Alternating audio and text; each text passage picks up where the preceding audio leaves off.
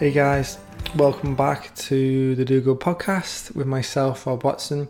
And in this episode, I had a really lovely chat with two really inspiring ladies called Kelly Bubble and Debbie Clark, who both work for the awesome food cooperative Unicorn over in Manchester.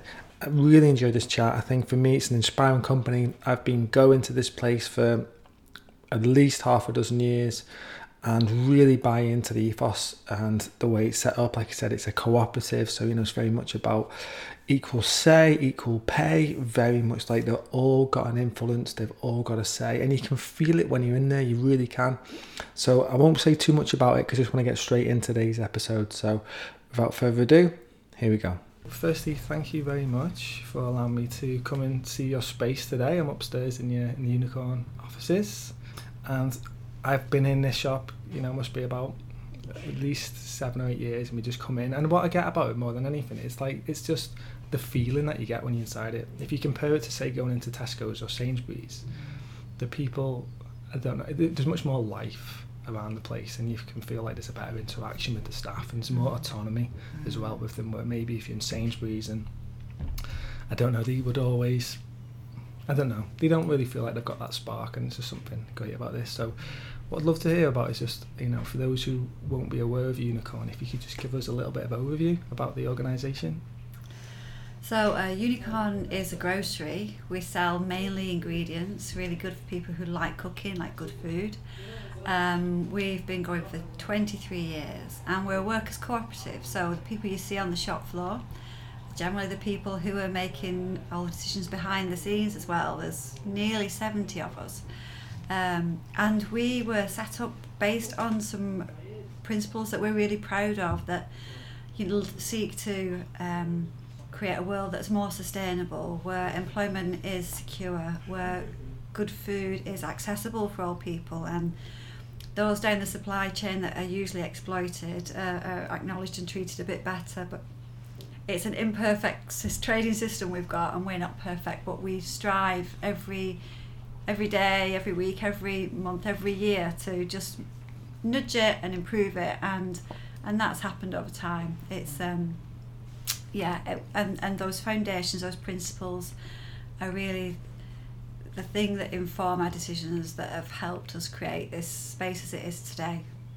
And I think it's interesting that it's really nice actually to hear that you get a sense of staff feeling kind of some autonomy and empowerment, because that is a really, really kind of crucial part of the way we operate, and it's lovely to hear that comes across. It's very meaningful for us as workers, so it's nice to hear that it's reflected in the kind of experience you've had here as a customer. So it's been going 23 years. Who set it up? Are they still around? No, there was a few people. The main guy was called Adam York, who had spent some time at Daily Bread, which is another co-op. They've got two co-ops, haven't they? One in Northamptonshire and one in Cambridge, I think. Yeah, and within the world of co-ops, there's a lot of sharing of knowledge and information, and they had a really good basic model, similar to ours. Large warehouse space, buying direct, big storage space so you can get the good deals, pass on the savings to customers. Our model changed a bit with our fresh offer, which is fairly unique. Over a quarter of our sales are fresh organic fruit and veg. We do a lot of crop planning with the UK, and that's something that was started by Adam, who's a founder, who now is in Wales with his own market garden, and that's kind of where his passion lies now. But he stayed for the other founders weren't around very long. Some were there to set the place up, not actually work in the shop. Adam stayed around until 2010, so for quite a while before he went to grow his vegetables. And that was quite a big moment for us, I think, our sort of the final one of the founding members leaving. And there was that sense of where will things go now, and I think there's definitely been changes since he left, but I think the strength of a co-op is that it doesn't rest on one person ever. It certainly shouldn't. There's this whole team of people who have shared responsibility and shared kind of ownership, and and the departure of key people, it has an impact, but it, you know, in an ideal system like this, nobody's irreplaceable. And yeah, I mean, we owe a lot to those founding members, but the co-op has continued to kind of evolve and grow and thrive in all sorts of different ways. So, and you know, Manchester's pretty much known, isn't it, as well, for being recognised for almost like founding like the cooperative movement, isn't it? Was it back in 1800s in Rochdale? Yeah, with the Rochdale Pioneers, you know, and we're proud of that history. There's a lovely museum that, you know, people can go to and have a look, and they've got the shop set up as it would be. But, you know, that was at a time when, you know, poor people were working really hard for very little money, and the basic food stuffs that they could afford were corrupted with other things. So the Rochdale Pioneers at the time were really radical. It doesn't sound it, because they were just setting up a shop that was going to give pure flour and sugar and, you know, basic ingredients to workers, but because that was messing with the business interests of others, they faced a lot of barriers. I think at one point did they have the shop set on fire? There was definitely quite a hostile environment. Yeah. For what is, you know, just a basic, you know, food that is honest, and, you know, so it's yeah, we're really proud of that heritage, and we kind of think, you know, ours is about basic food, decent food, you know, as it should be, really. Yeah, it's a real proud tradition to be part of that. Definitely. Continuing the spirit on. Yeah. So tell us a little bit about the actual cooperative structure then in here, and like the working environment and how that kind of goes. So it's quite a unique way of working in lots of different ways. Firstly, that we all multitask. So that's not to say that we all do everything, we don't, but we all do lots of different kinds of tasks, from sort of, you know, shop floor tasks like stocking the shelves and working on the tills, and otherwise kind of serving customers and interacting with our customers, through to kind of being involved in the sort of back office stuff, the ordering, the buying, the kind of, I suppose, the sort of management level. And then we're all directors as well, so we all have a responsibility to sort of take a role in the sort of strategic direction of the business and make the big key decisions about, you know, what direction we're going to go in. So it's quite unique in that sense. We also operate with a pretty flat sort of management structure, so everybody has equal pay. We all get paid the same hourly rate, and we all have equal say. So again, that's not to say everybody has a say on everything. We delegate a lot of responsibility to teams and to individuals, but there isn't that kind of typical chain of command that you get in a conventional business structure. But it is something we are. It's kind of a work in progress, really. We're constantly evolving the structure we have, and perhaps the last few years, as we've grown from a membership of, well, originally it was 6 or 7 people when we opened, something like that, and we're at just under 70 now. Obviously, you know, structural changes have had to happen in that time, but the last few years perhaps we haven't adjusted the way we manage and govern the organisation in line with the growth in members. So that's something that we're addressing at the moment, and really looking at kind of delegating as much as we can, so that the smallest number of people possible are involved in the decisions that they need to be. That's not to say we don't want people to have a say on things, but only on the things they really need to, you know, that are really going to affect them. And it's the principle of devolving power, so that those who are actually doing the job and who know what they're doing, so the veg team, the veg order, they can make those decisions based on understanding what our strategy is, you know, what our ethics are, rather than getting tied up in talking, because, you know, everything that has that effect, you know, impacts on the cost of the business, and, you know, you want to be able to pay living wages and have the produce affordable, and have your energy focused in the best way as well. Yeah. So it's learning to do that while being informed and inclusive and efficient, you know, and trust is a big thing with that. You know, building trust is so important. It is. And also just looking kind of objectively at where decisions are made and who really needs to be involved in them, because, you know, we both find, you know, people can ask us for an opinion and we'll have a strong opinion on nearly everything, but that doesn't mean we're really going to be impacted if a smaller group of people make that decision and don't ask us. You know, that's fine, we trust them. Yeah, I think we're fairly not unique, you know, every co-op's probably unique, but from the early days we've always kind of been quite good about devolving power and responsibility to teams and individuals, with the understanding of you know, our connection with the co-op comes through the work that we do, not talking about it so much in meetings with each other. Oh, it's refreshing to see. I'm interested to know, because I imagine some of you have been here a lot longer than, say, some of the newer ones. Do you have anything considered, like, the certain elders in the company that might be, not say they have more influence, but, well, they might have some more of a bit more of an input because of the experience there? Having a flat structure and having equal say is an aspiration. I mean, you can put all the kind of structures in place to try and make that the reality, but it is almost impossible to adjust for that kind of length of experience. I think that particularly, we're experimenting with ways of trying to sort of equalise participation in meetings, so that at the moment we're sort of trying out speaking in rounds, so going round in a small group. It only works in a small group, but you know, having discussions in quite a structured way so that everybody is called upon to contribute, and I think in many situations that really helps people step up who haven't found it so easy to contribute.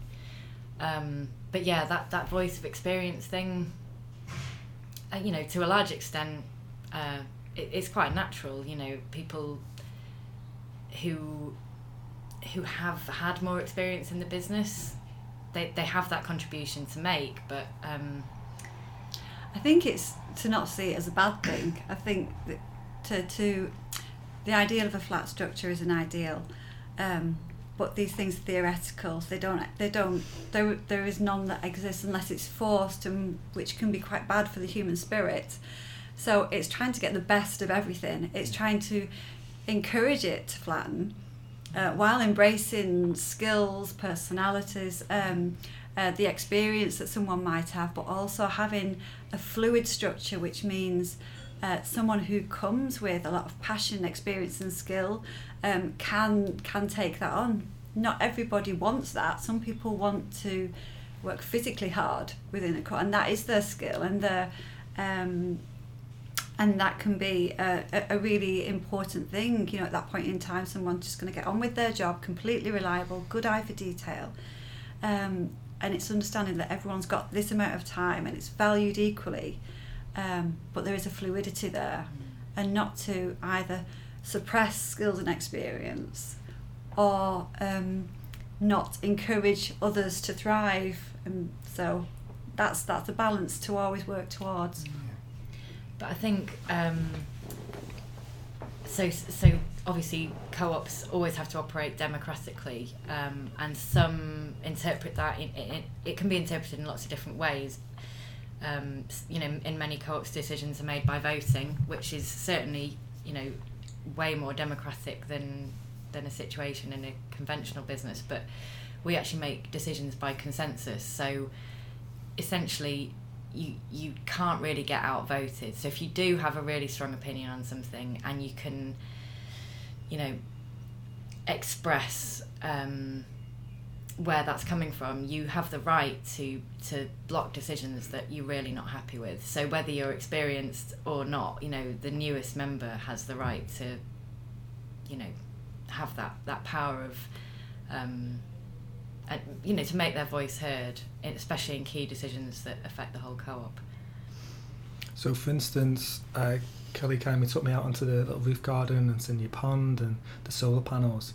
So who would say, oh, you know what, I think a pond would be great? How does something like that get sort of actioned? Because it's not necessarily just the business owner saying, yes, let's do that.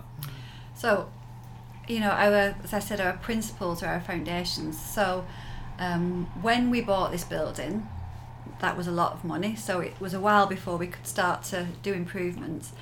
But it should be implicitly understood that whenever we do something, we try and do it in line with our principles. So if we are improving the building and this was a solution to insulation, you know, we should seek what's sustainable, what that encourage a better ecosystem. If there are options out there that we can afford and that logistically are possible, we should strive towards them. So it would be a group of people that are either a natural fit, say if we have a site team, or it might be people who have voted to be on a team who have got certain skills that are necessary, and hopefully they'll bring a proposal that is in line with our principles and with our practical needs. And then the whole membership would be asked to make a decision on that. For a large sort of expenditure like that would come to the whole membership. Although there have been times when we've had to make decisions quick, where there's been a decision where it's been agreed for a really large budget, and there's lots of smaller decisions that maybe would have usually come to members, but you've just got to sometimes act quickly in business and know when that's important. Thing comes in, I think. And also the whole like Kelly was saying, you know, co-ops work well. I might even say they only work well when there is a shared understanding of what you're trying to achieve as a business. And for us, that is really our principles of purpose. You know, if you brought just any 70 people together who didn't have that shared understanding of the world and what the purpose of the business was, I think you would find it very, very difficult to move along in a sort of shared direction. Be chaos. And that consensus decision making would just fall apart. Because it would be down to personal preferences rather than held together by some social good or collective good. Co-ops pop up all around the world and have through history kind of coming together to provide solutions to problems that society is not helping with. You know, and so that group of people have sort of collectively identified as something that they can contribute to.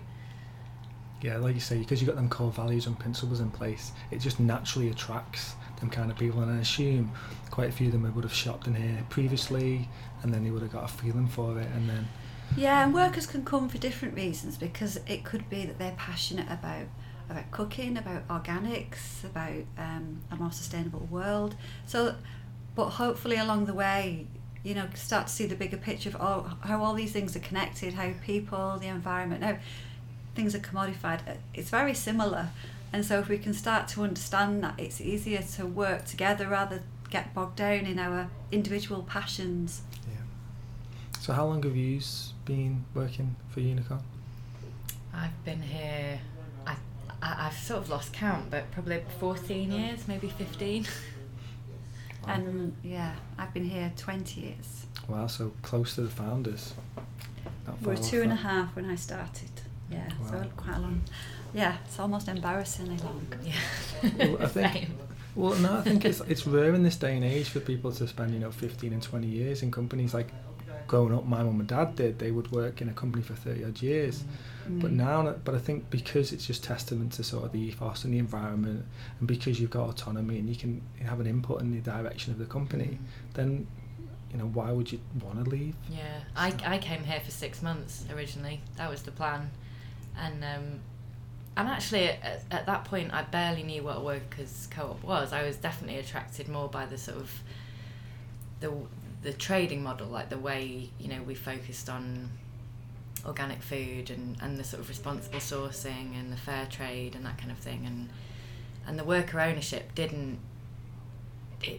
I barely comprehended what that was going to mean really, and but over the years that has become absolutely central to being here, and it's definitely why I'm still here.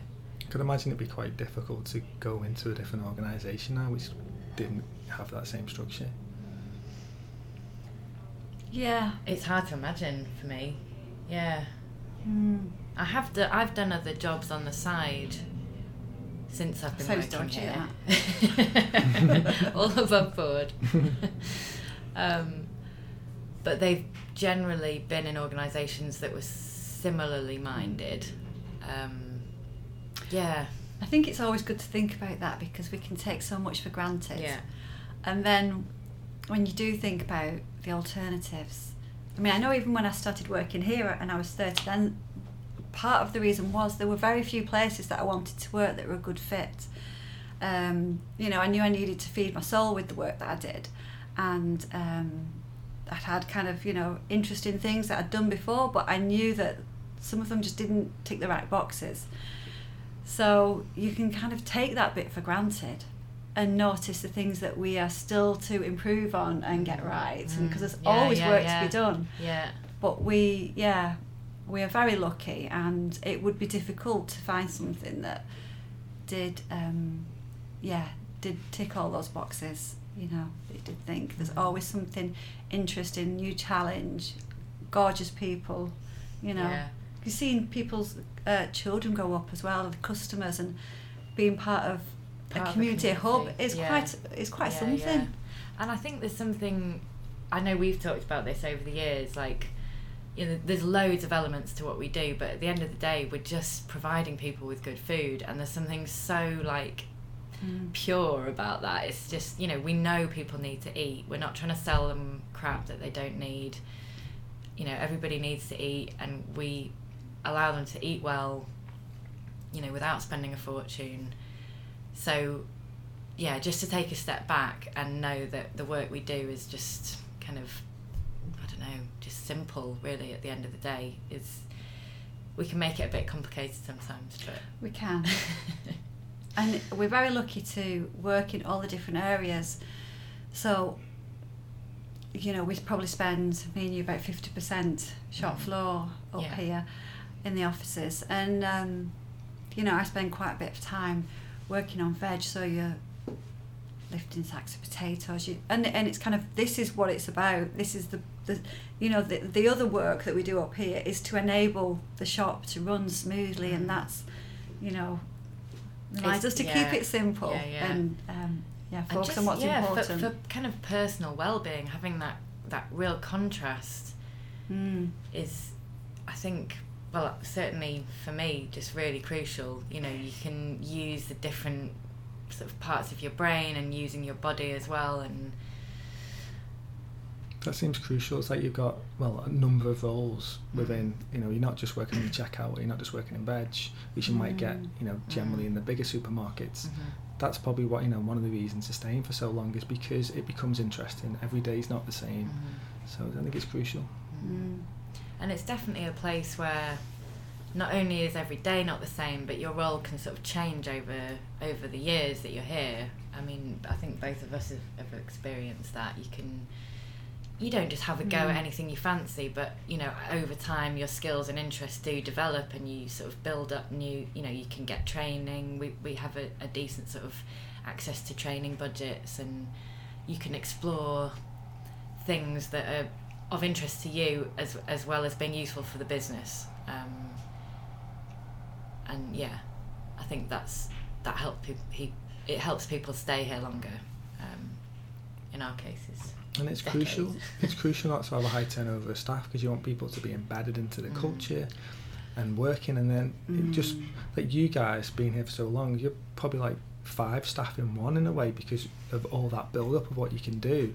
Whereas some companies, it'll be, you know, 6 months in and out, just constantly rolling. That's why people will be given a dedicated role, because it's maybe easy to train them up, because they know they're not going to be sticking around. So it's a great model. And I think as well, it's amazing that there's such a, you know, there is an ethical alternative for people to come to, particularly, you know, in this area, Manchester. And, you know, for be going for 23 years, it must have been really rare back then to be many even like this. Oh yeah, and the people who set Unicorn up were told countless times that that's a daft idea, that's not going to work. And, you know, good for them. You know, they wanted to set up a shop where they wanted to go and buy things, and there wasn't one around, so they did it, and they had enough conviction to believe it would work.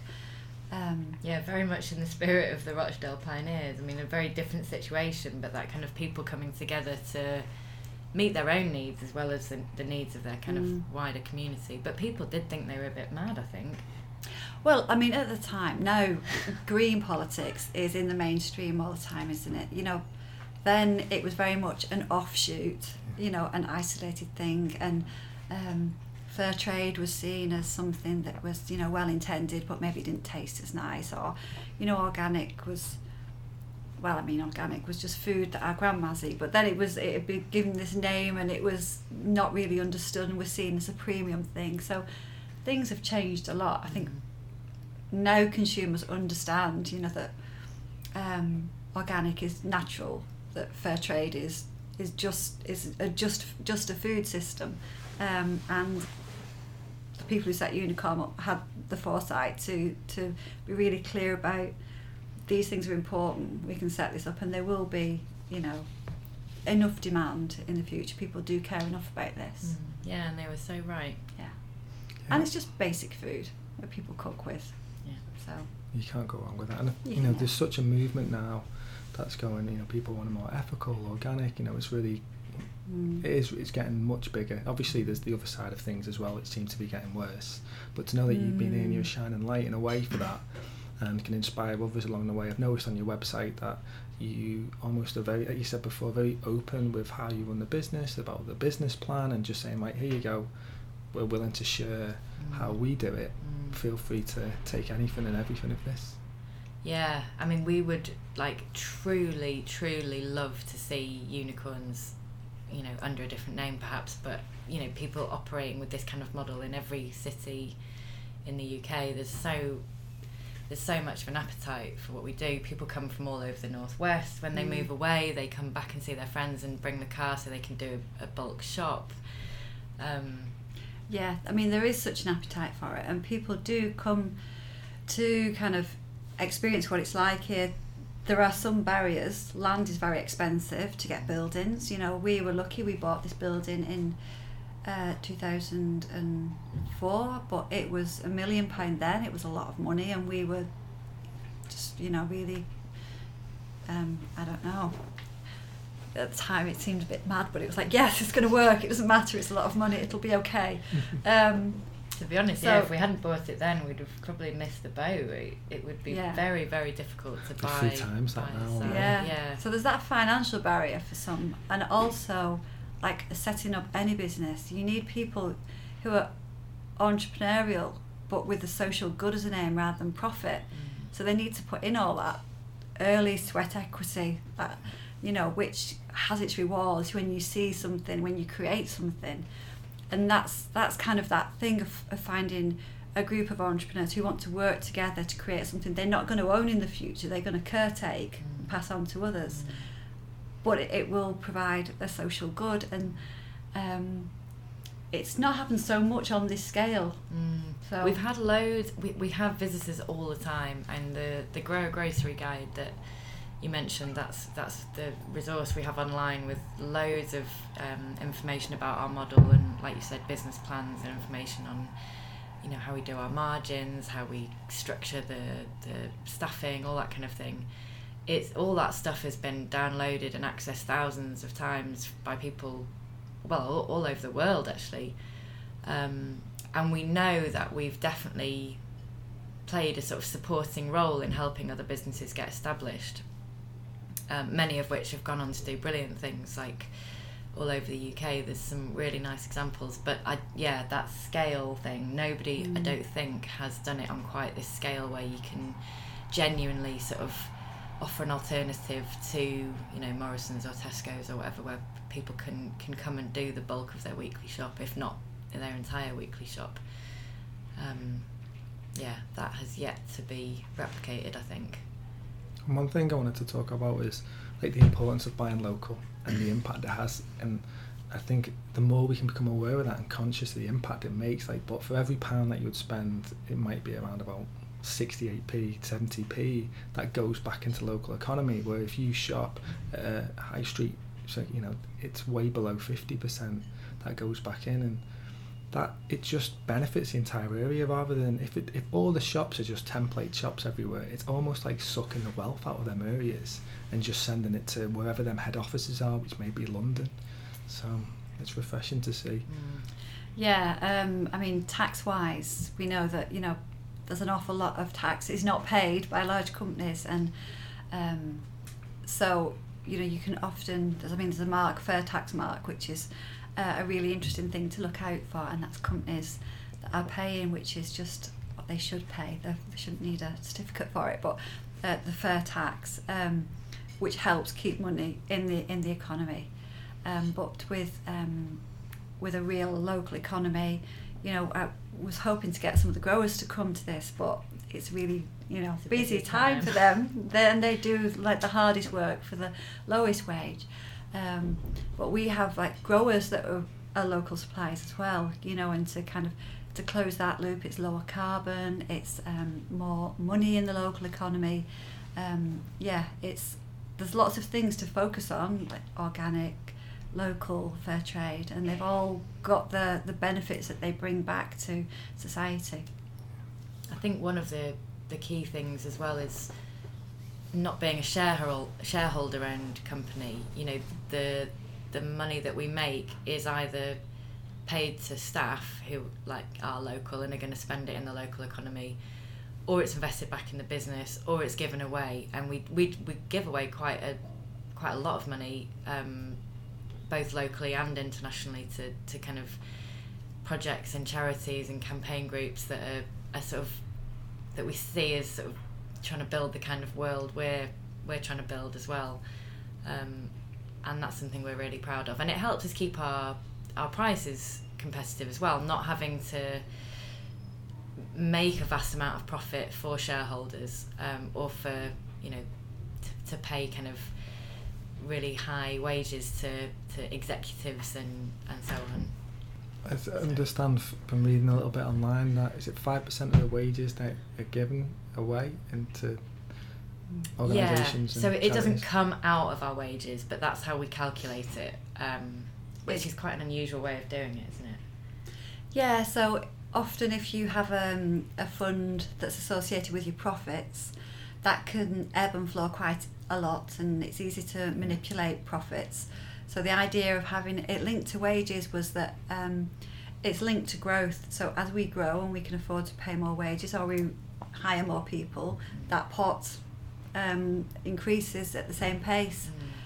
So it means as we get better off as staff, we can't do that without equally, growing that fund at the same time, because wages come before. In a conventional company, the profit is what you've got left after you've paid your wages. So if you're paying people really high wages, you might make a very tiny profit, and therefore the amount you would give away is quite small. So it's something that our founders kind of established right at the beginning. In fact, it's in our principles of purpose, and I think the value of that decision that they made then has become really evident in recent years, where I can't remember what the proportion is if you did calculate it as a sort of percentage of our profits, but I think it just means it's not seen as that's just how it is. It's an embedded cost, isn't it? There's lots of opportunity for discussion about, oh well, it's really tough here, or these things are happening. It's like, no, this is just how we trade. That's one of our basic principles. Yeah. It's we can't pull that expense. off. Yeah. So and members are really proud of it, I think, really proud of it, and learn a lot. If you have a look on the website where they've got where we have a few examples of the 1% and 4%. Some of the 4% case studies are really interesting projects that are happening, and every year when we check in with that fund and see what the proposals are for investments and contributions, we learn about what's happening in the world, which is good. We can get stuck in unicorn. It's really amazing. You just feel like when you come in here, you're having that impact, and you're supporting them charities. I noticed as well, and it's something that I but I need to talk about it actually yesterday about the carbon offset and stuff, and I like the way your approach is rather than paying to offset your carbon. It's like, well, actually we think there's a better way to do it, and we think there needs to be more trees, so we're going to support this trust up in Scotland which I don't know how many hectares of land it was, but you're coming here to work, that you're planting trees as well and doing a lot of good. Yeah, because every business has a carbon impact. You can't really, well, perhaps there is a way of making a business carbon neutral, but we've yet to find it if there is.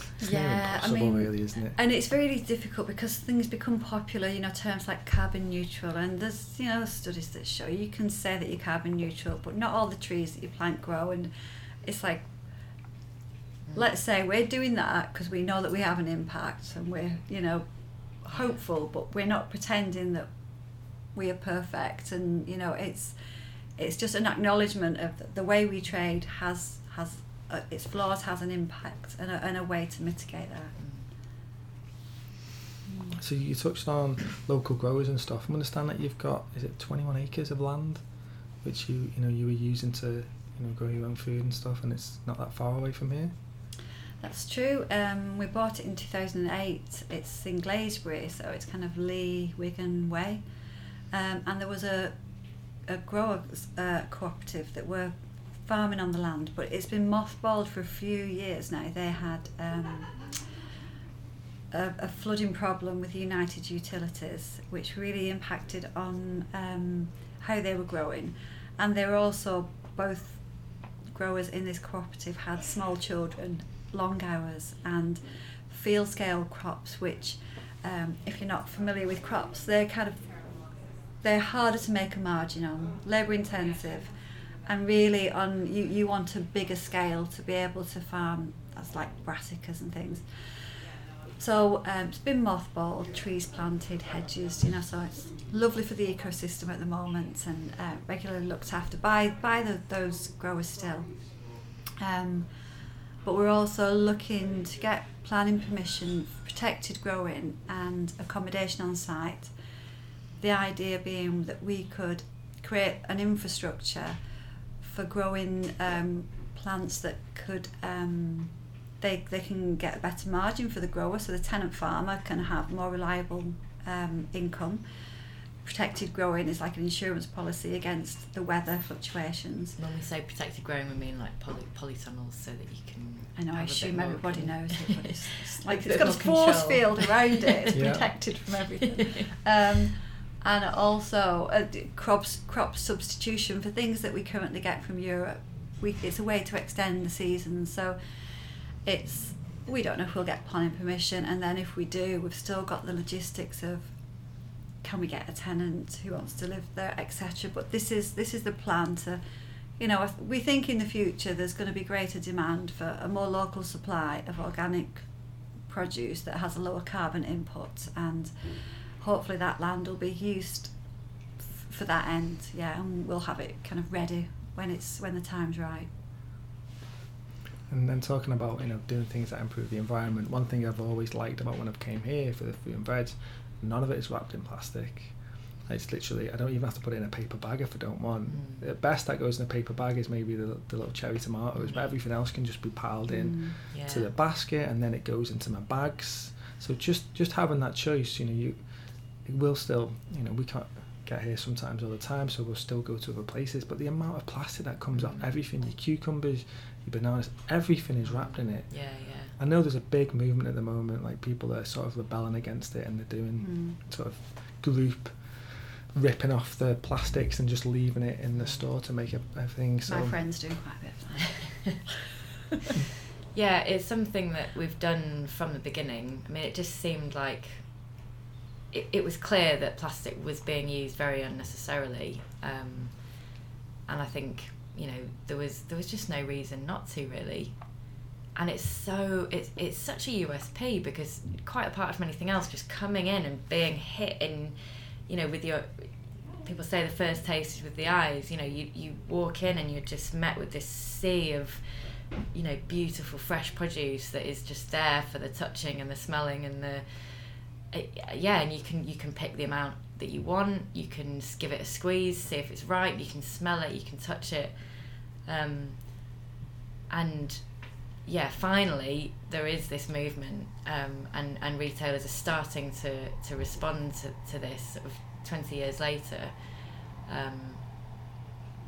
and hopefully, you know, one day this will be the norm, but it is still quite unusual at the moment. It is. It's given us a push as well to look at the rest of our range, the commodities that we sell.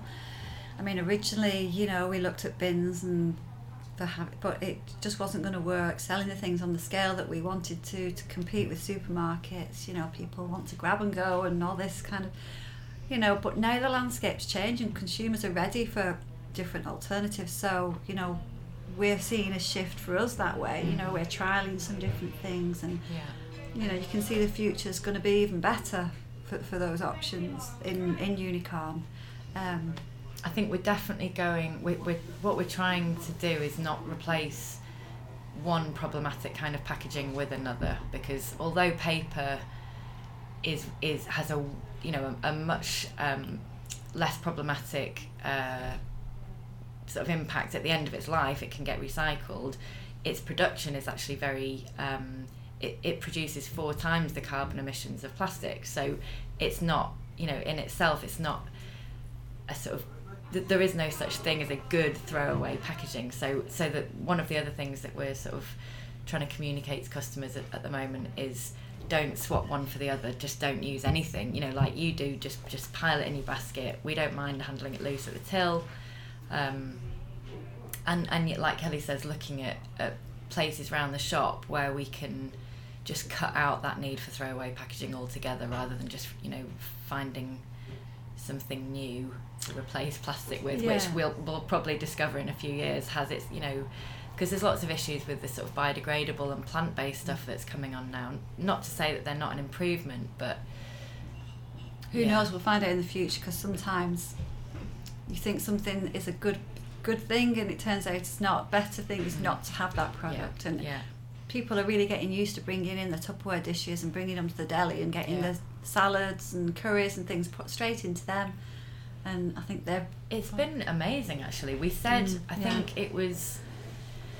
in about August last year we started charging for the plastic pots that we use on the deli counter, and we were already on a reuse rate of about 20%, and I just sort of picked this 40. We said we want to get to 40% by the end of the year. We thought it was ambitious. We thought, I don't quite know where that figure came from. It just felt like, right, let's double it. Let's make that our target. Who knows? And we hit 40% by the end of the year. So 40% of our olive, salad, kind of, you know, anything that you put in a pot at the deli is now going into a container that somebody's brought with them, and that's success, I think. And pretty good. Yeah. Not everybody plans their trip out. No, but people are just they're ready for it, like you say. They really they don't want to be responsible for, you know, mountains of plastic waste either. So. And I've spotted some of the refill counters now. Are they relatively new, trialling them? Yeah, and we're hopefully rolling them out with our seed section soon. For us, some of it is how the logistics work with, like, shopping in the fruit and veg area. You'll know that you need a bit more space because you have to park your trolley up and then go and fill up your bags. And so we've had a trial in one area of the shop. It's working. I mean, people love the idea of it, but we've only had a limited line, so we can't really see how popular the use will be. So we're going to start to roll it out and then see what challenges it brings, and then, you know, how we can meet them. I think the point you made earlier about whether people, because obviously we are aiming to compete with the supermarkets and be a place that can come, you know, people can come in and do a big shop, and we've had this uncertainty about whether people, you know, whether those extra few seconds that you would have to spend filling a dispenser, you know, using a dispenser to buy stuff would make the difference between someone just not buying it. So that's all, because, you know, at the end of the day we're a business and we do need to sell stuff to, you know, all the decisions we make are a mixture of kind of ethical and commercial, you know, factors being weighed up. You're no example to anybody if you're not trading. Exactly. Can't pay the growers, and Yeah, so we don't kind of race into these decisions just sort of feeling like this emotional impulse to do the right thing. We want to make sure that it is the right thing and that it's going to contribute to a business model that is sustainable. It's overused financially word, isn't it? sustainable. yeah, as well as everything else. Yeah, it feels like you're going about it the right way, trial and error in small areas of the shop. But the great thing is, in terms of the usables at the deli, that's amazing, from 20 to 40%, and you could probably get, the next few years, it'd be more than half of people will be doing that. We hope so, yeah. One thing that I've always admired as well about the store is that, this may not be true, but it's what I understand it was, that there's no refined sugar in any products. No. It depends how you define refined sugar, and this is something coconut palm sugar, I know that's not refined sugar, but I think we might have one product with coconut sugar in it actually. But so what we don't have is cane sugar, which is what a lot of people have kind of come to understand by the word refined sugar. So we don't have like granulated sugar. But there are some things, we have things that you would think were sweet. We have like some waffles, and they've got corn syrup in them, and that's the difficult thing, that if people think that we're sugar free, then they're inadvertently thinking that these things have not got sugars, but this thing's got fruit sugars in. And is the percentage, if people are aware and want to cut down on that sugar, that they should look at? Because most of the things we sell are ingredients, they're just natural. It's not an issue. But there are some things that have got not cane sugar, but other sugars which the body treats in the same way. So, because any kind of syrup is refined. It hasn't just appeared in that way naturally, and is concentrated and so on. So, it's a constant sort of battle for us to find the right place to draw the line and not mislead customers with that, because basically if something tastes really sweet, it's got a lot of sugar in it, some kind of sugar. And yes, that sugar might also have a bit of nutritional value, like maple syrup has a bit of minerals and so on in it that cane sugar doesn't. But for example, if you're diabetic, you shouldn't be eating maple syrup any more than you should be eating cane sugar. So yeah, it's an interesting area. Well, it's great that there's no cane sugar, because pretty much if you go in to normal supermarkets and you pick up, any packet, pretty much sugar is in pretty much everything. I think that's the key thing, and that is something that we have been pretty good on, I think, is those hidden sugars that are in things like sauces and pasta sauces and so on, that people just don't realise. They don't even taste sweet because it's just part of a blend. So yeah, I think we generally, sugar isn't generally in things that you wouldn't expect it to be in. I can say that much. Okay, got it. So, obviously, it sounds like from the outside it's an amazing model, and you've got loads of autonomy and loads of direction. You can really influence the business. But I'd imagine there must be still, some really challenging times, being a part of it. What sort of challenges are you facing right now, or is there any that you've had to overcome which have been really tricky? Space is, there's been lots of challenges on different levels. Physically, space is a challenge at the moment, and access. There's a lot of development around this area. There's, property prices are quite bonkers around here. And so the traffic just coming directly towards Unicorn. A lot of it is coming into Unicorn, but there's also flats that have been... This wasn't really a residential area when we were trading early days. So we have been seeking to, look at how we can improve on that and separate our commercial access, because we get lorries delivering things by the pallet here, and that's really important to our business model. It means buyer direct, straight to the site, pass on the savings to customers. And negotiating for that space has been a very long, drawn-out process and has uncertainty, which ripples through the co-op. So that's something that is a physical challenge. And space in within the building itself as well. we're probably sort of over trading really on the site that we've got. You know, you want high sales, but then when you get to a certain point, trying to pack that number of people into the shop, trying to pack that amount of stuff into the warehouse can become almost less efficient if you're trying to do too much in a space that isn't quite big enough. Definitely, this old scale of economies. Yeah. So you come into sort of the maximum amount of staff that you can have. Is it getting close? Yeah. Yeah, we would both say so. I think on different levels, and like structurally to how we make decisions. I mean, at this point in time, because you know you can find different ways to communicate and devolve power, etc. But it seems to be at the moment, and also I think it's a good thing, because there's also always savings you can make. We talk about needing space, but we could create space as well. You know, we can streamline things, we can simplify things. They're not always the easiest way to go. You know, earlier on it's always easier to think, oh well, we could have that bit, you know, we bought the building so we doubled in size, you know, but there are savings that we can make that mean that we can work with what we've got, and that's a challenge that we're kind of looking at. Yeah, and that includes staff as well. You know, we could choose to not reduce the number of staff, but to streamline what we do here so that we don't need to keep growing the membership of the co-op, because my feeling is definitely that many more than this, and we'd be struggling to kind of remain collective and with this sort of shared vision, and you know, knowing each other. It's already, you know, it's a big group of people to kind of stay in contact with on a personal level. So yeah, I think we're about there. Just on that's a really interesting point.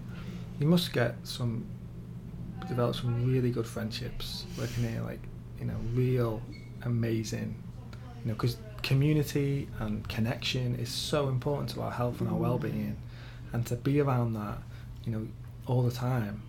Oh yes, it's challenges as well, but generally you must have met some great people. You do, and you see it especially when you get a group of people who are recruited around the same time, and you see, you know, when they stay here for years, you see this close bond that they get. It's almost like when you start school with a small group of people. And I think there's times when our structure has been deeply challenged, as when you kind of see the flip side of that, and you can see the impact on people's mental health. And we want to be, you know, I can't use this word now, like a joyous place. You know, you want to bring more joy into, you know, want to run a business efficiently, you know, based on our principles, and improve people's well-being and not undermine it. And so, you know, that's something to be conscious of, you know, and it's a good reason to question growth for growth's sake. Yeah, to what end? Yeah, it's a really, it can be very kind of all-encompassing, this place, and that's in good ways and bad. You know, we're so, it's really important to us, and it does provide for many of us the sort of framework for our social life as well as our working life, and it's us kind of living our values as well. So it's somewhere that you give a lot of yourself to, but you get an incredible amount back. And yeah, I think that's another thing that we can take for granted a bit, sort of feeling like we're part of something that matters, and that we're working with people that feel the same. And yeah, the kind of connection that comes through that, which can be very intense, you know, in challenging ways as well, but it's an incredible position to be in. And I'm not, you know, it's definitely not only co-ops where you get that, but I think they do foster something pretty special in terms of connection. Yeah, definitely. So outside of work, what do you guys do to switch off? You know, does it get a bit much? You've been here for so long, you know, embedded into the company. You have quite a bit of influence here. Like you said, it can be probably, you'll be always thinking about it some ways, because there's always something to be doing. But I'm interested, you know, what do you do to switch off? Any little rituals or daily routines that you might have? I almost don't want to say what I do. I do a hell of a lot of yoga, but it's too much of a stereotype. I do a lot of yoga, meditation, but that's because I would do that wherever I was. It's a beautiful thing. You don't have to do yoga to work at Unicorn. You don't have to, and most people, I shouldn't really link the two together. Oh no, it's a wonderful thing. It's and I play a lot of ping pong, which is Amazing. perhaps less of a stereotype. And I go walking a lot as well. There's quite a crew of people doing a lot of walking. Yeah, There's a lot of nature lovers, but as you would also expect. There's a ping pong crew as well. Our numbers are growing. Oh, there's a yoga crew. And there's a yoga crew, yeah. All right, it's not a competition. That's amazing. You touched on meditation. Do you do any sort of particular form of meditation? No, I just do it as a part of the whole practice. The yeah. yoga. Okay. Mm. Okay. Just interested to know. So, who do you admire that you feel are doing good in the world, and I could potentially have on my podcast? So do you mean in the area? Anyone. I travel a bit doing it as well. Well, in this country at the moment. Okay. Just anyone that you might admire. I mean, our growers are a big one for me. They are, definitely. Not the right kind of, Gleeblands. Yeah. They're always so busy though, so I almost feel like recommending them to do an interview is kind of probably not actually doing them any favours. Yeah, giving them more work to do. Some of our 1% recipients, that's the fund that we support UK projects from. There's some really lovely projects in Manchester doing therapeutic gardening with asylum seekers and refugees. So one is called Growing Together in Levenshulme. There's another one that's run by a faith-based organisation in Beswick called Revive. They're both, well, yeah, you definitely couldn't argue that they're doing good. They're doing amazing things with people that have come from unimaginably sort of difficult situations and had, awful times getting here as well. So That's good to know. Yeah, they do sound inspiring. And there's Cracking Good Food as well that was set up by someone who was a member at Unicorn years ago. And they do some really interesting work with different social groups. So cooking from ingredients, and they also do workshops that kind of help support that work that kind of some people pay for, but some are funded. And they call it a community cookery network, and it's that is a really lovely organisation actually. Yeah, and she's really passionate about what she does. She would be good to talk to. And that's another great thing for people that will come here to work, however long, that experience and knowledge of being involved in all areas of the business is invaluable. That when you do step outside, I'd imagine a significant amount of people would want to maybe set up their own thing because... people have gone on to do really interesting things. I think it sets the bar pretty high for kind of what you want to do with your working life, definitely.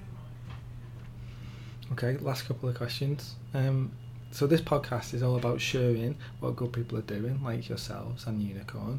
What advice would you give someone who's looking to go out into the world and do their own bit of good? Find out how you can use your skills, I guess. Try and identify what they are, rather than just sort of thinking, I've got to work for a charity because that's how I would really encourage people to look at the cooperative model though as well, because almost any skill can be useful in a co-op. So if people aren't sort of familiar with how co-ops work, we're not charities, we're not we're enterprises, we're businesses, but there's a lot of capacity to do good through collective working. Sounds good. I think I'd just say find something that you love. If you want to do something that is for the collective good, for the social good, or working in the environment, make sure you've got a passion for it and you enjoy it, and then you'll get more out of it and you'll give more as well. Perfect. Okay, to wrap up, so what's the best way that people can kind of connect with Unicorn? Is it social media, website? Come here. Come in the Come shop. in, of course. Of course they want to come There's in. nothing that replicates being here, I think. The smell, the feast for the eyes. But if you can't come in, we're on Facebook, we're on Instagram, and we're sort of on Twitter, although we're not very good at it. We do some stuff like that, just enough to, what we think we're expected to do. But we really focus in the shop. Absolutely. Yeah. Well, I'll make sure that I add all the links and stuff. So, well, that's it. Thank you very much for your time today. I've really enjoyed chatting with you. Thank you. It's lovely. Yeah. Good. So there you go. There's today's episode wrapped up with Kelly and Debbie from Unicorn Grocery. And if you're in the area, if you're in Manchester, I really recommend you going there. And they really are inspiring plenty of other people to go out there and set up their own cooperatives and to show them how they can do it, that we can all do it. We can all buy more local. We can be more ethical, more sustainable. It's possible, and for that, they're definitely doing good. And if you enjoyed this episode, please share it with a friend. And if you listen to this on Apple Podcasts, I'd really appreciate it if you left me a review. Anyway, until next time, have a good one.